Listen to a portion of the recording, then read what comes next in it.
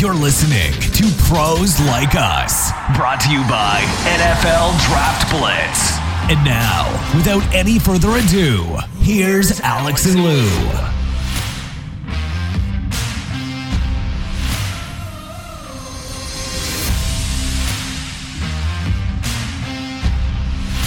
That's right, gang. We are back and better than last week, we hope. Yes, we're still in the middle of the off season. June 1st is come and gone. Couple of minor transactions, more on the money side of things. Guys with June 1st designations now become officially cut from their respective teams. But there's still some free agents out there. We had a little golf match yesterday. Wanted to touch on that in a minute. And also the end of an era. Fitzmagic, no more. 9 teams, 17 years. The beard, beloved by teammates, fans, coaches. One of the few characters, I think, in this era of football. We used to have more like back in the 70s, 80s, and even before that. Obviously, there were a lot more. But just an amazing character. 32nd all-time in passing yards. Ends up tied for 36th in touchdown passes. Immediately, whenever anybody retires anymore, the first, is he a Hall of Famer? I don't think there's any chance in hell that Fitzmagic is going to Canton, but in my mind, he'll always be an all-time character of the game. He can throw you into a game. He can certainly throw you out of a game. Bring Alex in now. Fitzmagic, what any memories come to mind? I'm actually surprised at those numbers. I know that he had longevity, but when I think of Fitzmagic or Ryan Fitzpatrick, I think of a journeyman quarterback, a backup quarterback for the most part, except for, a couple of years in Buffalo when he was a starter. And then I think he started with the Jets for 1 year, from what I remember. And then obviously he had that run with the Miami Dolphins a couple of years back when he got them going. But to me, 9 teams. Well, he was a good teammate. He was the perfect complement to the starting quarterback. But once again, Lou, I'm very surprised at those numbers because Ryan Fitzpatrick wasn't a starting quarterback for most of his career. Yeah, just an amazing dude, Harvard educated. This guy can probably do whatever he wants. He's, as far as made for television, they're talking about, paying Brady all this, and I could see that. It's Tom friggin' Brady, okay? But Fitzmagic, not that he's going to get a huge contract, but I think any TV outlet, anybody showing games, talking about games, podcasts, I think this guy would be a home run, no questions asked. My money is certainly on him. And just that beard, the outfits that he would wear to like press conferences when he came to the one press conference with like the open shirt and like this bear rug, shooting out of his chest, the beard, gold chains. He just a classic character. Loved him. You say what you will about his playing, and bottom line, he can throw you into a game, he can throw you out. So yesterday, I'm kind of a half-assed New York Rangers fan. I was when I was a kid. I'm not a huge hockey fan, but yesterday was game 1, of the Eastern Conference Finals. They're playing Tampa Bay. Tampa Bay, I think, even though they don't have home ice, you would think, pretty much the favorite, 2-time defending Stanley Cup champs, Stamkos, the whole thing. And I find myself drawn to a made-for-TV golf match with 4 NFL quarterbacks. Why? Because it's the NFL. 2, because Patrick Mahomes is teeing it up. And 3, the other 3 guys involved. Brady, Rodgers, Josh Allen. It's the young guys against the old guys. And I couldn't, I'm trying to watch the hockey game, but I kept going back. I wanted to see how these guys were doing. And it was actually fun to watch. There was some intrigue. The old guys got off to they won the first 2 holes and it looks like they're going to walk away with it. And then, Mahomes starts like lacing, hitting greens, making putts. Josh Allen didn't have that good a day. Let's be honest here. But, hey, he hit some decent shots. Almost rolled in a putt on the final hole that was like 60 feet away. I can't believe what a great putt it was. And it was on the lip. but Rodgers had knocked one stiff about 15 feet, and then Brady missed it because they were playing like a scramble, shamble, whatever it was called, and then Rodgers, of course, drains it for the win. And Rodgers was just Rodgers. I mean, he's done that year after year. Says he doesn't practice. He's just one of those guys that can go out there and do these things. But Mahomes again proving that he's a man of the people. He started, after the second hole, he started drinking beers and started playing much better. So I'll give him that. And he made some clutch shots, did his thing, but at the end of the day, Rodgers got it done. Last thing I'll say about it is J.J. Watt was amazing on the broadcast, needling the players. Charles Barkley, I mean, J.J. Watt was worth the price of admission, watching it, whatever.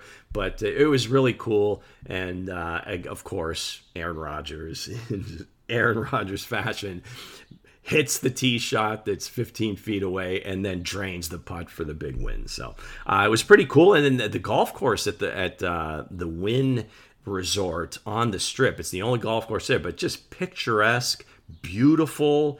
Couldn't say enough about it. Ernie Johnson was Ernie Johnson, just did a great job. And then he had a conversation with the guys that he had done earlier in the day, but it came on after the match. And it was some really good stuff. You get an opportunity, guys, get out there on YouTube or Google, whatever, just you bring it up. And it was a great conversation with all four guys about kind of where they started, where they see themselves going. And it was a good perspective, especially from Brady on the whole retirement, non-retirement.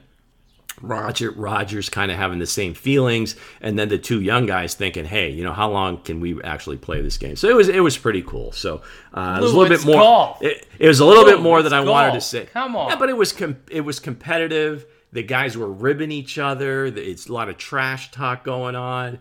And it was actually pretty captivating because it looked like it was going to be a runaway, but it got close. The young guys actually took a one hole lead, and then the old guys got it done at the end. So to me, I loved it, the whole thing, listening to them, watching them. And like I said, heard it here first, J.J. Watt, get him on TV. Come on. I've never been a big fan of golf.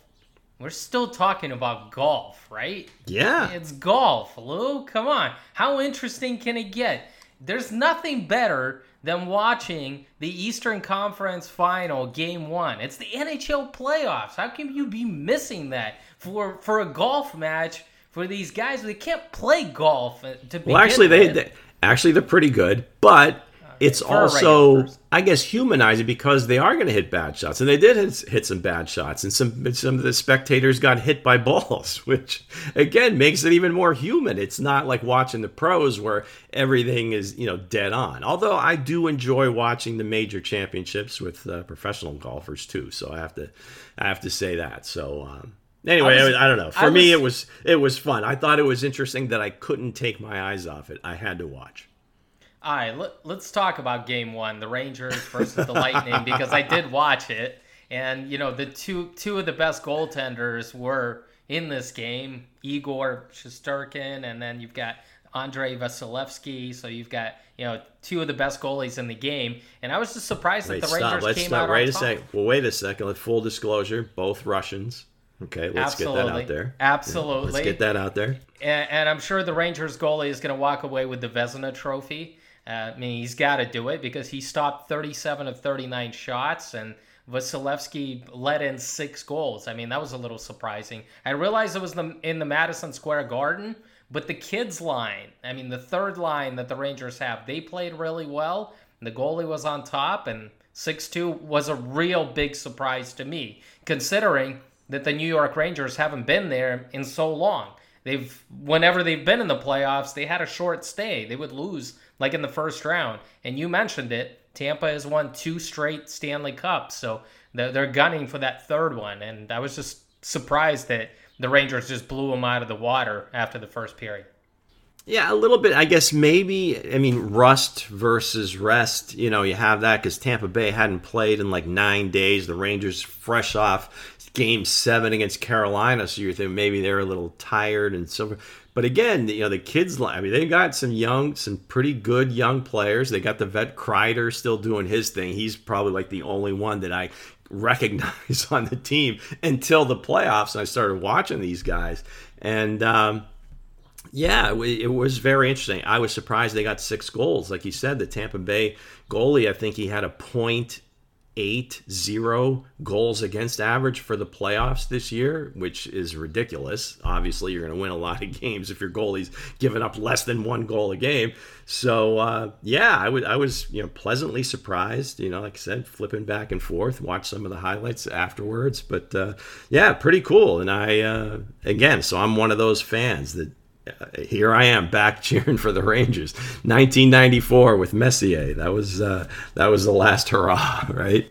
Fans haven't been excited about hockey in New York in so long. We're not talking about the New Jersey Devils, right? We're talking about New York. And they haven't been relevant for a while. And, last time they won the Stanley Cup was in 1994. But this club looks pretty strong. And if they can beat Tampa, hey, the sky is the limit. Yeah, I like watching the West. Obviously the first game was pretty wild. Got to 7-6, and then they let Edmonton lets up the empty netter. Have a special interest in Edmonton. We've talked about this off air. Connor McDavid played his junior hockey right in my hometown. Even though I live in Pennsylvania, we have an OHL team, and it was great fun seeing him play when he was just a kid. 16, 17, 18 years old, and then he went to high school with my kids. So they've kind of have a fondness for hockey only because they remember their not really their friend. They're kind of a celebrity at school, but anyway, I kind of have a fondness for the Oilers, and hopefully they can make a series of it, and the Rangers kind of keep things going here, because it'd be great for New York, great for the league if they could get back to the Cup. All right, so, hey, this is a football show, so let's talk a little football, Alex. Before we get to the rundown, I think we're doing the NFC and the AFC South drafts. Yes, it's June 2nd, and we're still talking about the draft. Damn right we are. Some free agents still out there. OBJ obviously had the injury in the Super Bowl. I don't think there's any question the Rams want him back. I don't know if any other teams are going to make a move until they know that he's healthy. And odds are I would sit right in LA if I'm OBJ. But you've got Ndamukong Suh. These guys are older, right? Julio's still out there. He's, you never know how much he's going to play. Anthony Barr, little surprising. I don't know if it's an injury thing with him, but I would think he would have been gobbled up by now. And then, of course, you have Gronk, but to me, that's a Brady or bust situation. I don't know, Alex. What do you got for me on these guys? Any chance that we see them anytime soon on a team? I think these guys can help. Obviously, I agree with you. I think OBJ is going to return to the Los Angeles Rams because he had a really good run in the playoffs there before he got injured in the Super Bowl. I thought you'd really help them. And even though they signed Allen Robinson to a contract and they have Cooper Kupp and Van Jefferson, I think Stafford would welcome OBJ with open arms. I think Ndamukong Suh would look good in a Saints uniform or something like that. Take on his former team, the Bucks, who just signed Akeem Hicks, and there's no way Suh is coming back to the Bucks now. So I think the Saints would be a good fit there. And why not take Julio and reunite him with Matt Ryan?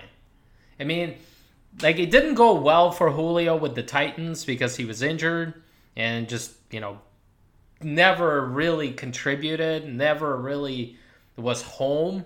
I just feel like Matt Ryan is with the Colts now. I realize that, they've got Michael Pittman, they drafted Alec Pierce, but Julio Jones would look good in that uniform. I think they can discover some of that magic that they have. I'm not sure Julio can last through the entire season, but I do think that he would be a welcome addition to that wide receiver core with the Colts.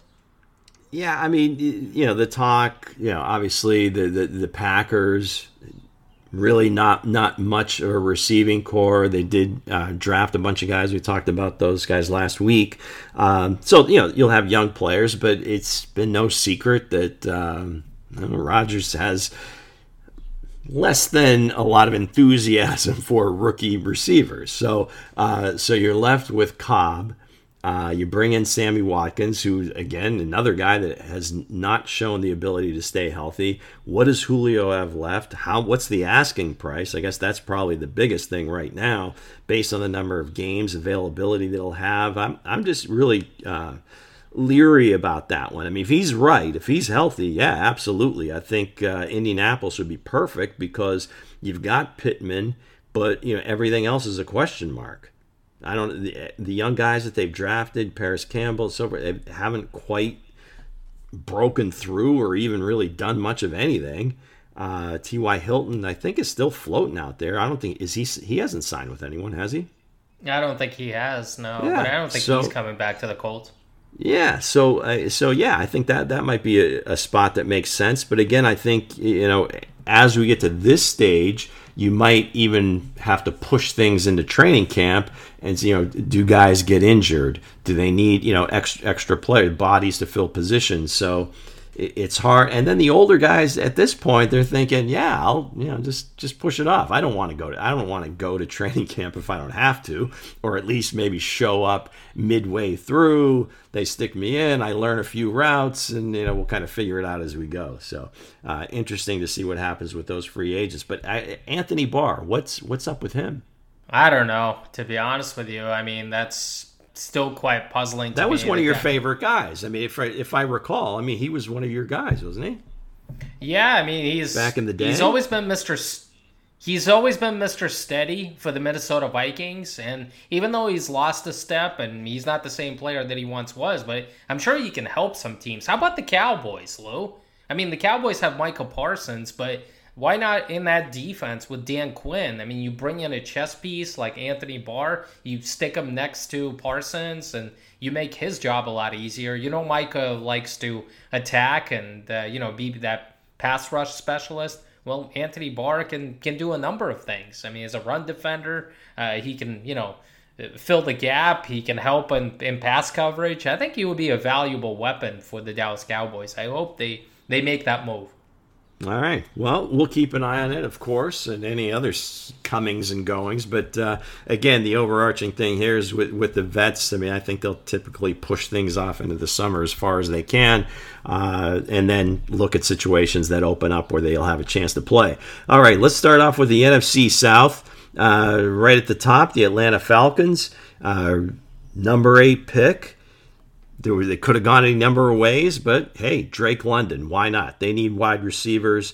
I think they did a pretty decent job of balancing the offense defense here because they've got holes on both sides of the ball and everywhere that you can see on this roster.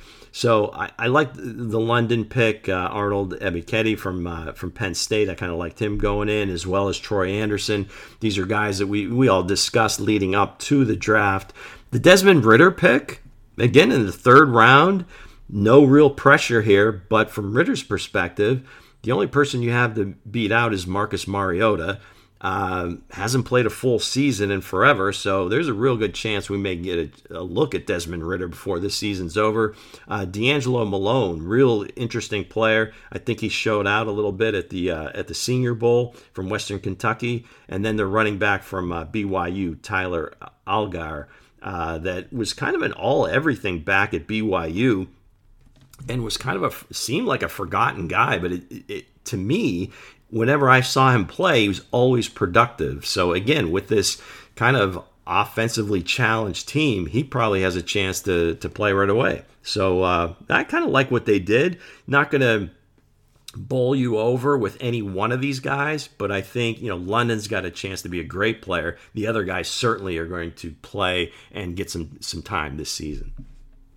Well, I think the first pick, Drake London, they needed a big target. They needed a wide receiver that can help, the Marcus Mariota or Desmond Ridder in the red zone eventually. And, Drake London is a former basketball player. He's got those long arms, and he's going to remind people a lot of Mike Evans, even though Evans is a little bit faster. But I just think they're similar types of players. And he could be that A.J. Brown type of wide receiver in Arthur Smith's offense. Can you imagine, Drake London, and then, you've got... Now you don't have Calvin Ridley anymore. Obviously, he's been suspended for a year, but, you can you've got Pitts, you've got London. You could use them in a number of different ways. You can line up Pitts as a wide receiver as well, or in line. Arthur Smith will get creative here, and I commend this pick because they needed more help at wide receiver. And it's interesting that they went with Desmond Ridder as the pick here. They went with,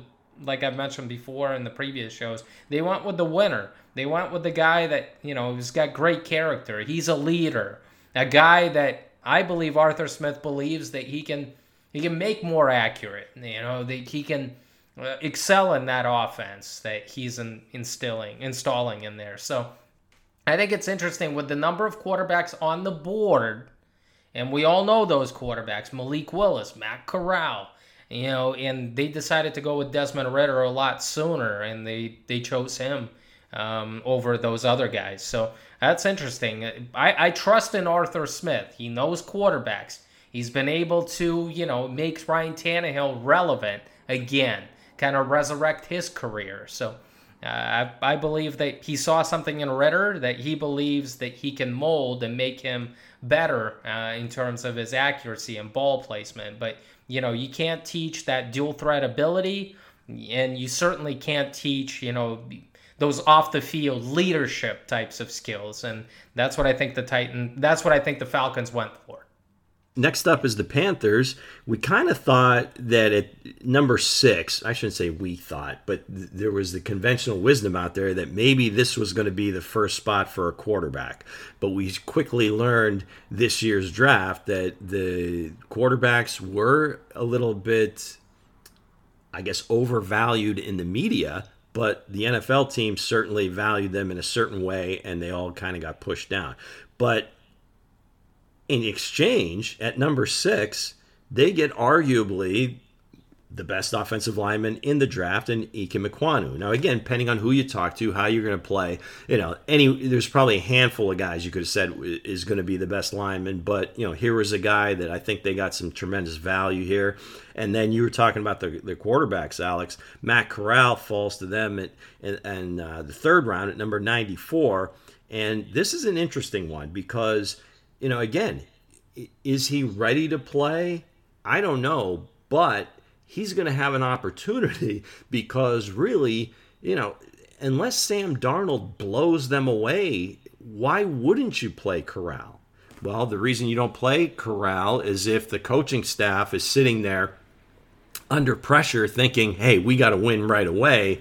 Well, we already know he couldn't win with Darnold last year. What makes you think we're going to win with him this year? So again, this is going to be a very interesting piece here. I don't think, this is like a slam dunk that Darnold wins the job or is the number one quarterback.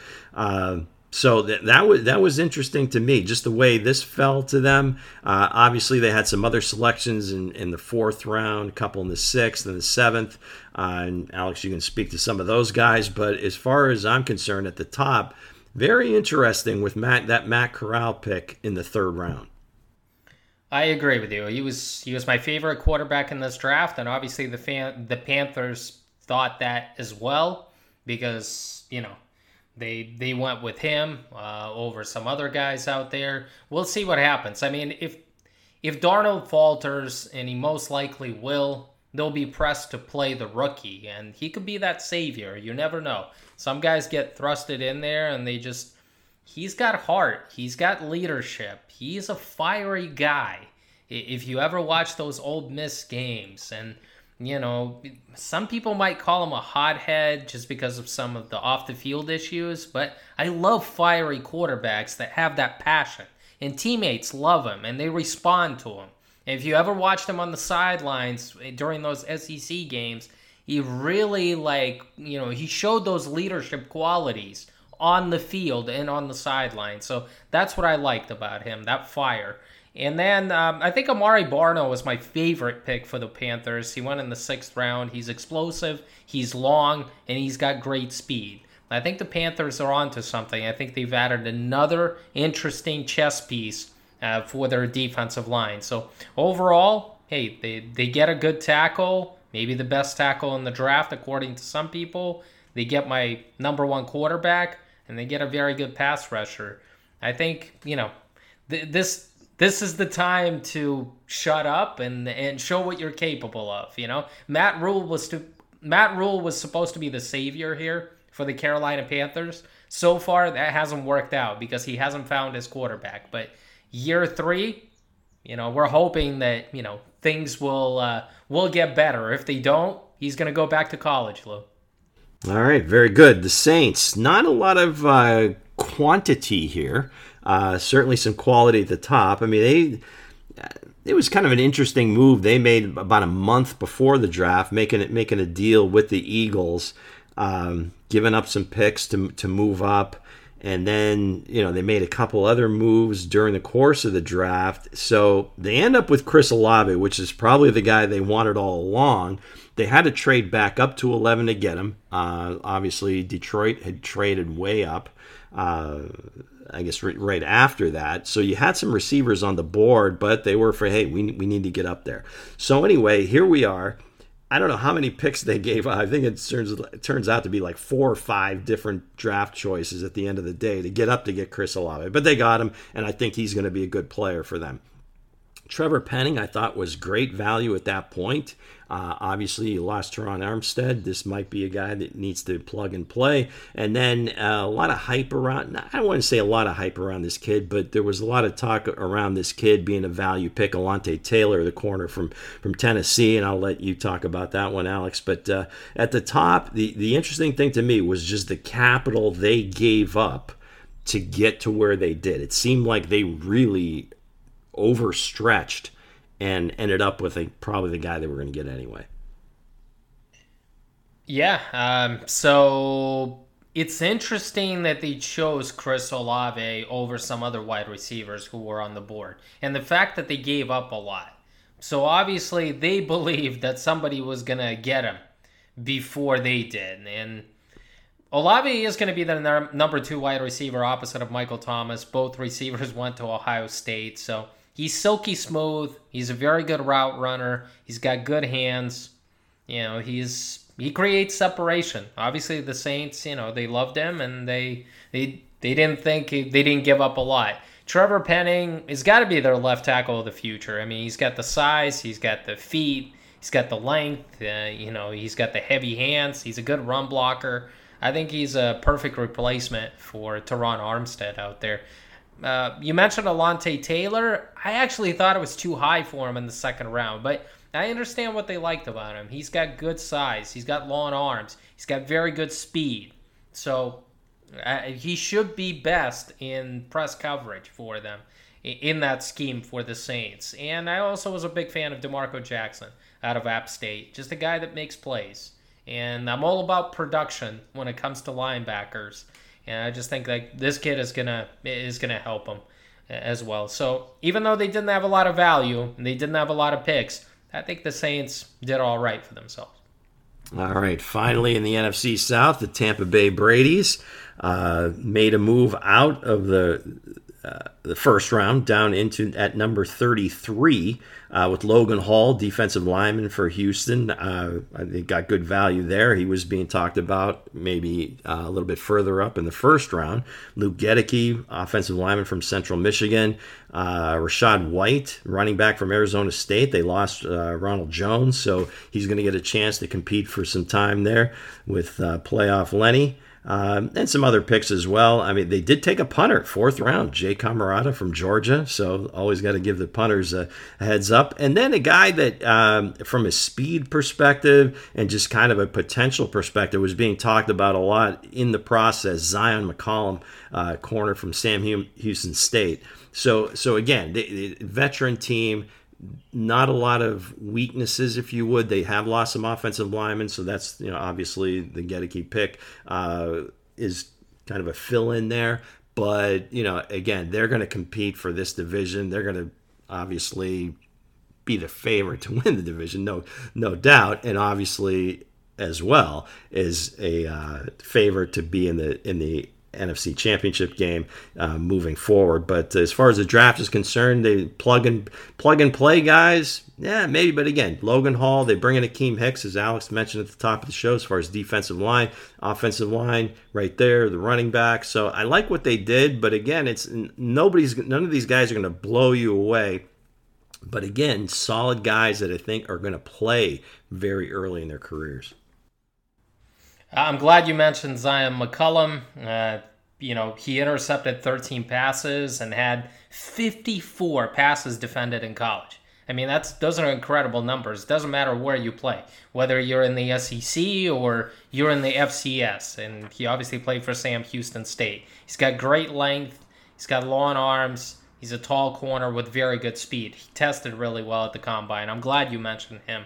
And I'm also going to say that, they got Logan Hall at the top of the second round. They traded out of there. He's a disruptive, interior pass rusher who's able to overwhelm, offensive linemen out there. They obviously I thought the kid could have went like in the first round. So, he's 6'6", 285 pounds, and it's going to be interesting to see how he transitions there. Rachaad White in the third round.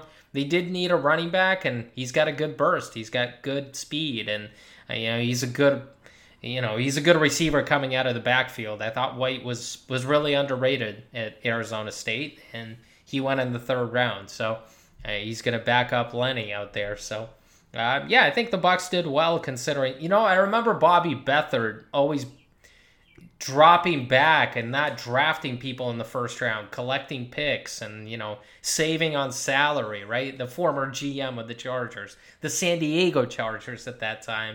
And I just feel like the Bucs are using that blueprint a little bit. And also Super Bowl architect, Washington Redskins. Don't forget about that. Bobby Beathard, same dude. Okay, let's go to the AFC. South, Houston Texans, Caserio finally gets a bunch of draft capital here, gets his chance to start making picks on his own.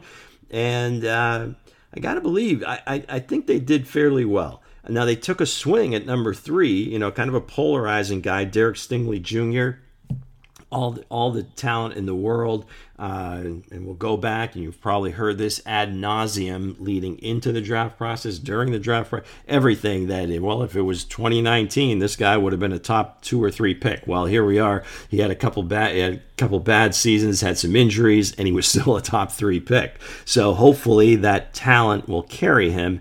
But I think that was I guess worth the chance, because at worst, I think he's certainly going to be a starter for their team immediately. Kenyon Green, the guard from Texas A&M. Again, this guy's going to be an immediate player. Jalen Petrie, speed. Safety from Baylor, another one of these guys on that Baylor track team. Mechie, because of the injury, falls to the second round. Wide receiver from Alabama. Another Alabama guy. You see a theme here, kind of a Patriots look to things. Christian Harris, the linebacker. Damian Pierce, the running back from Florida. So a bunch of names that you recognize, big-time programs, big-time talent. Let's see if they pan out. But again, as far as Caserio and having all this capital for the first time, or at least the first fruits of the Deshaun Watson trade, again, on the surface, looks like he did a pretty decent job, and all these guys are going to play, that's for sure. Jalen Petrie was my favorite pick for the Houston Texans. Just a playmaker at safety. He can play all over, and I've already gushed about him when we talked about our favorite, day 2 picks out there. I thought that was good. Yeah, the Houston Texans need to rebuild, and I think what they did is they tried to focus on the secondary early, and then try to get some weapons on offense as well. So I think with all those extra picks, I think Caserio and company did well. And I'm sure Lovie Smith had a lot to do with them going Derek Stingley over Ahmad Gardner. I mean, I'm almost certain of it. Because back in the day, when he was with the Rams, Lovie Smith had some pretty good corners out there. And I just think that was his pick. And obviously with the help from Caserio as well. So we'll see. Always, I think when we're going to talk about this, like who's going to have a better career, Stingley or Amari Gardner, Chris Olave or Jameson Williams? It's always going to be a debate, and we're always going to look back on this and say, like, who was the better pick because they went back to back. Yeah, and then with the receivers, I mean, hell, you're gonna throw Garrett Wilson and London in there, and that because it seemed like they were all kind of in the mix to kind of go in that order, and they ended up going about the way you expected. So, yeah, I agree with that. These guys are going to be compared throughout their careers. Indianapolis Colts, talked about them a little bit, maybe going after Julio, and in the second round, they took one of our guys, Alec Pierce, Cincinnati wide receiver. I don't know if we discussed it on air or with Alec himself, but I think maybe our opinions, meaning myself and yours, are a little bit different as far as Alec Pierce is concerned. I'll let you hit on that as I go down the list here. Jelani Woods was a big name during the draft process, really shooting up draft boards. Again, if that's a real thing, shooting up boards, but bottom line is he was getting a lot of love in the media for him moving up, and they got him in the third round. So they didn't have a lot of premium picks, but they did have 3 third-rounders. Bernard Raymond was another one that could have gone higher, or at least that was the talk leading up to the draft, and they got him in the third round. And Nick Cross, I thought, was a great player. Got him in the late in the third round. Safety from Maryland, but there was a lot of good safeties ahead of him. So again, with what they had, not having a first round pick, but they did have 3 third-rounders. I thought Indianapolis did about as well as expected. And again, guys that are going to compete right away. And Alec Pierce could very well be a starter day one. Well, I mean, Pierce has got the size and the speed. And he tested through the roof at the Combine and at his pro day. And I'm looking at one number that really sticks out. He led all FBS players in receptions with 13 and yards, 521, on go routes since 2019. So he's a guy that just, he's a vertical threat, and he's got the speed to burn, and that's what the Colts love, and that's what a lot of teams love. A lot of teams look at wide receivers that can make explosive type of plays, like Tyreek Hill, and that's why you saw the Lions, go up and get somebody like Jameson Williams, and then you see the Colts getting Alec Pierce here. They value receivers that can make, catches, 20-plus yard catches out there on a regular basis. So it doesn't matter what I think. Yes, I did think that Pierce was a one-year wonder. And so we'll see if he proves me wrong. Raymond was a pretty good pick. I mean, I always like guys that go from tight end to tackle and only have a couple of years, so they don't pick up those bad habits yet. And then with pro coaching, they can mold them into something, a good offensive line coach can mold this player into a really good one because he just hasn't played there for too long. I always like guys who are, athletic, that have strength, quick feet, and he plays with a nasty streak out there. That's what he showed during his Central Michigan days. So that could be a sleeper pick in the third round for the Indianapolis Colts. All right, Jaguars. Okay, what are we doing here? Nick Belke at the top of the draft. Obviously, this has been talked about, and we've talked about this a lot. Travon Walker, they go with instead of Hutchinson. But anyway, the edge player from Georgia. One of my favorite players in the draft, Devin Lloyd. They get him at the bottom of the first round, traded back up, as we talked about before, with Tampa for that number 27 pick, and they get Devin Lloyd, which I don't want to say the steal of the first round, but that was a lot of value there, I think. And then Fortner, the center from Kentucky, Chad Muma from Wyoming. So with the picks, the premium picks, if you would, the 2 in the first, 2 in the third, I thought they did a pretty decent job. And with the change at the coaching position, which is going to make a huge difference. I mean, this team is going to be night and day, especially quarterback Trevor Lawrence. So I like the direction that they're heading. Again, it's going to come down to, you talk about guys that are going to be compared forever. Walker and Hutchinson, who is going to be the better player? Now, again, they can both be good, right?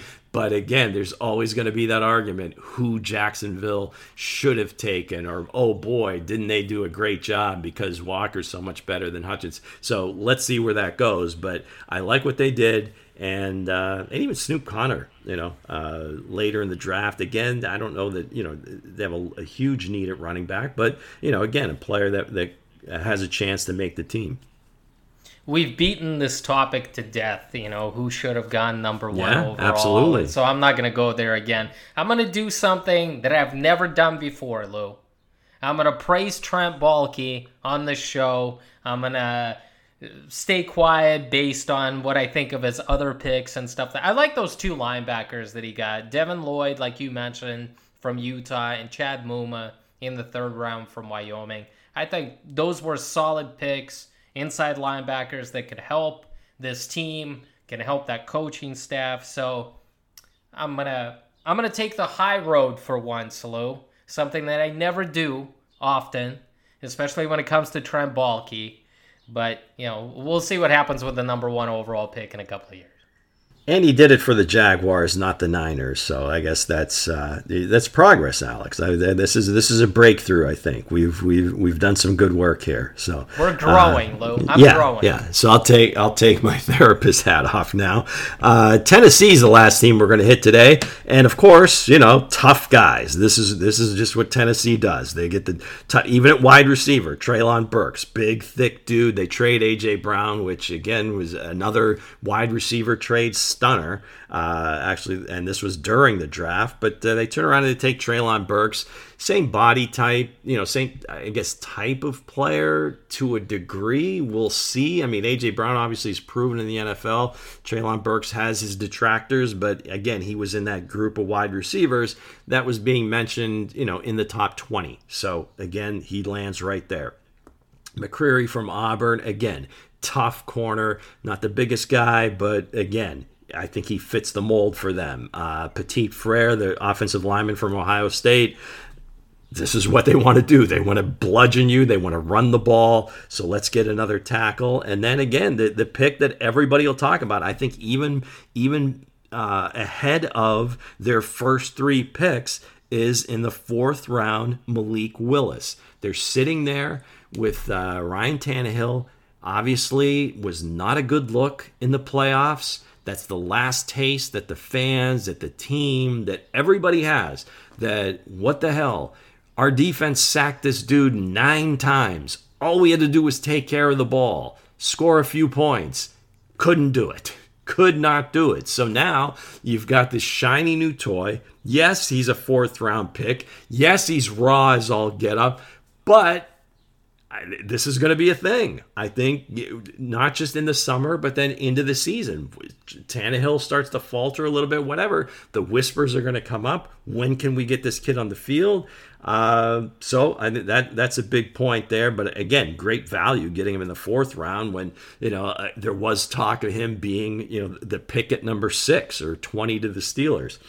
I like Haskins from Michigan. Obviously, showed a lot of toughness. Another tough dude, tough between the tackles, some speed as well. And then maybe a little bit of a maybe not a sleeper, but Kyle Phillips, the wide receiver from UCLA. This is an interesting pick, and I want to get your take on this, Alex. In the 5th round, so it wasn't like a reach or anything like that, but he just, one of those guys. He's kind of sneaky. I think maybe he's got a real shot.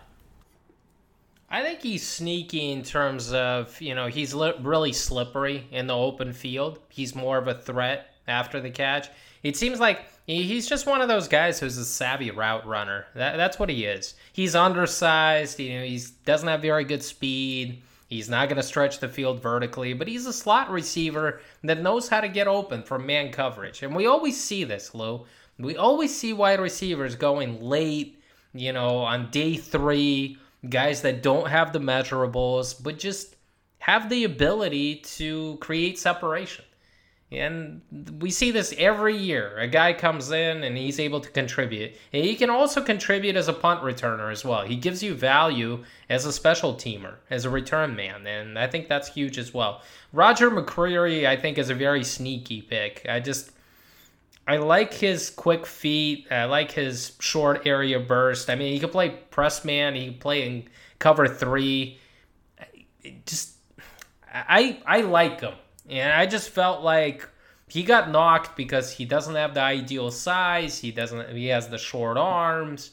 But he's just a guy that makes plays. And I think he's going to outplay Caleb Farley, who has struggled to stay healthy so far, who was a first-round pick last year by the Tennessee Titans.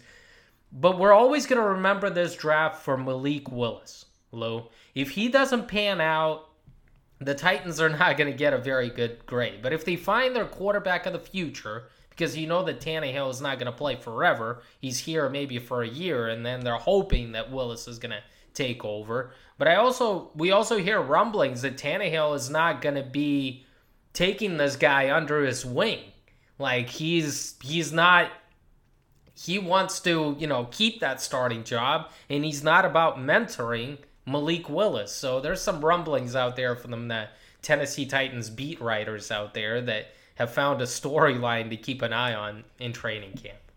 Well, I think they're just looking for something to write about. He, it was a soundbite by Tannehill. Or he just said flat out, it's not my job to mentor Malik Willis. And a lot of people took that, different ways. As one, well, geez, he's not going to help him. I looked at it differently. To me, his thinking was, I've got my own freaking job to worry about, okay? I'm not exactly on, solid ground here. I have to reprove myself. And then the other piece of it is, where I don't think it gets talked about, is that, from a confidence standpoint, and Malik Willis is he's an adult. If he wants to learn, I'm here. And that's typically what it says. And that was kind of the conversation yesterday. I alluded to it at the top when Ernie Johnson spoke to the 4 guys yesterday before they played, but it was shown after the match, is that, Rodgers talking about, what he learned from Brett Favre. Mahomes talking about what he learned from Alex Smith. And it wasn't...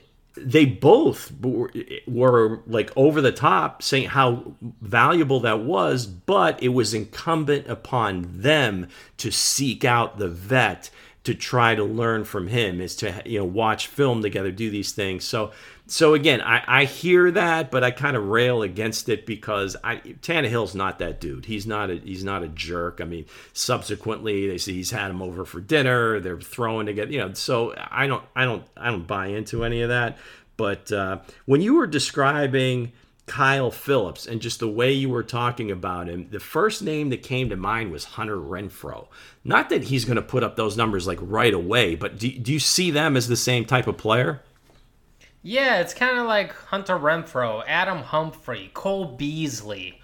It's just those guys that tend to stick, guys that don't test well, but guys that just are good route runners, guys that know how to set up defenders, guys that understand, how to read defenses. And it's just, this game is about being savvy. This game is about a lot more than about your physical tools, how big you are, how fast you are. And that's what you see it with wide receivers all the time. You should be more quick than fast. It's how you change directions. It's how you whether you have loose hips and you can drop the weight and come out of those breaks really quickly. That's what makes Cooper Kupp great. That's what makes some other wide receivers excel in the NFL. I'm not comparing Kyle Phillips there, but it's just a similar type of player that always seems to drop in the draft. I was actually surprised that Kyle Phillips got drafted at all, because usually guys like this get picked up as undrafted free agents and then just outplay most of the wide receivers that were drafted ahead of him. So it's going to be interesting to see. I mean, whether he can live up to that hype, but obviously they got the big, tall wide receiver Treylon Burks that should replace A.J. Brown, and he has that similar type of body. Kyle Phillips is more of that slot receiver.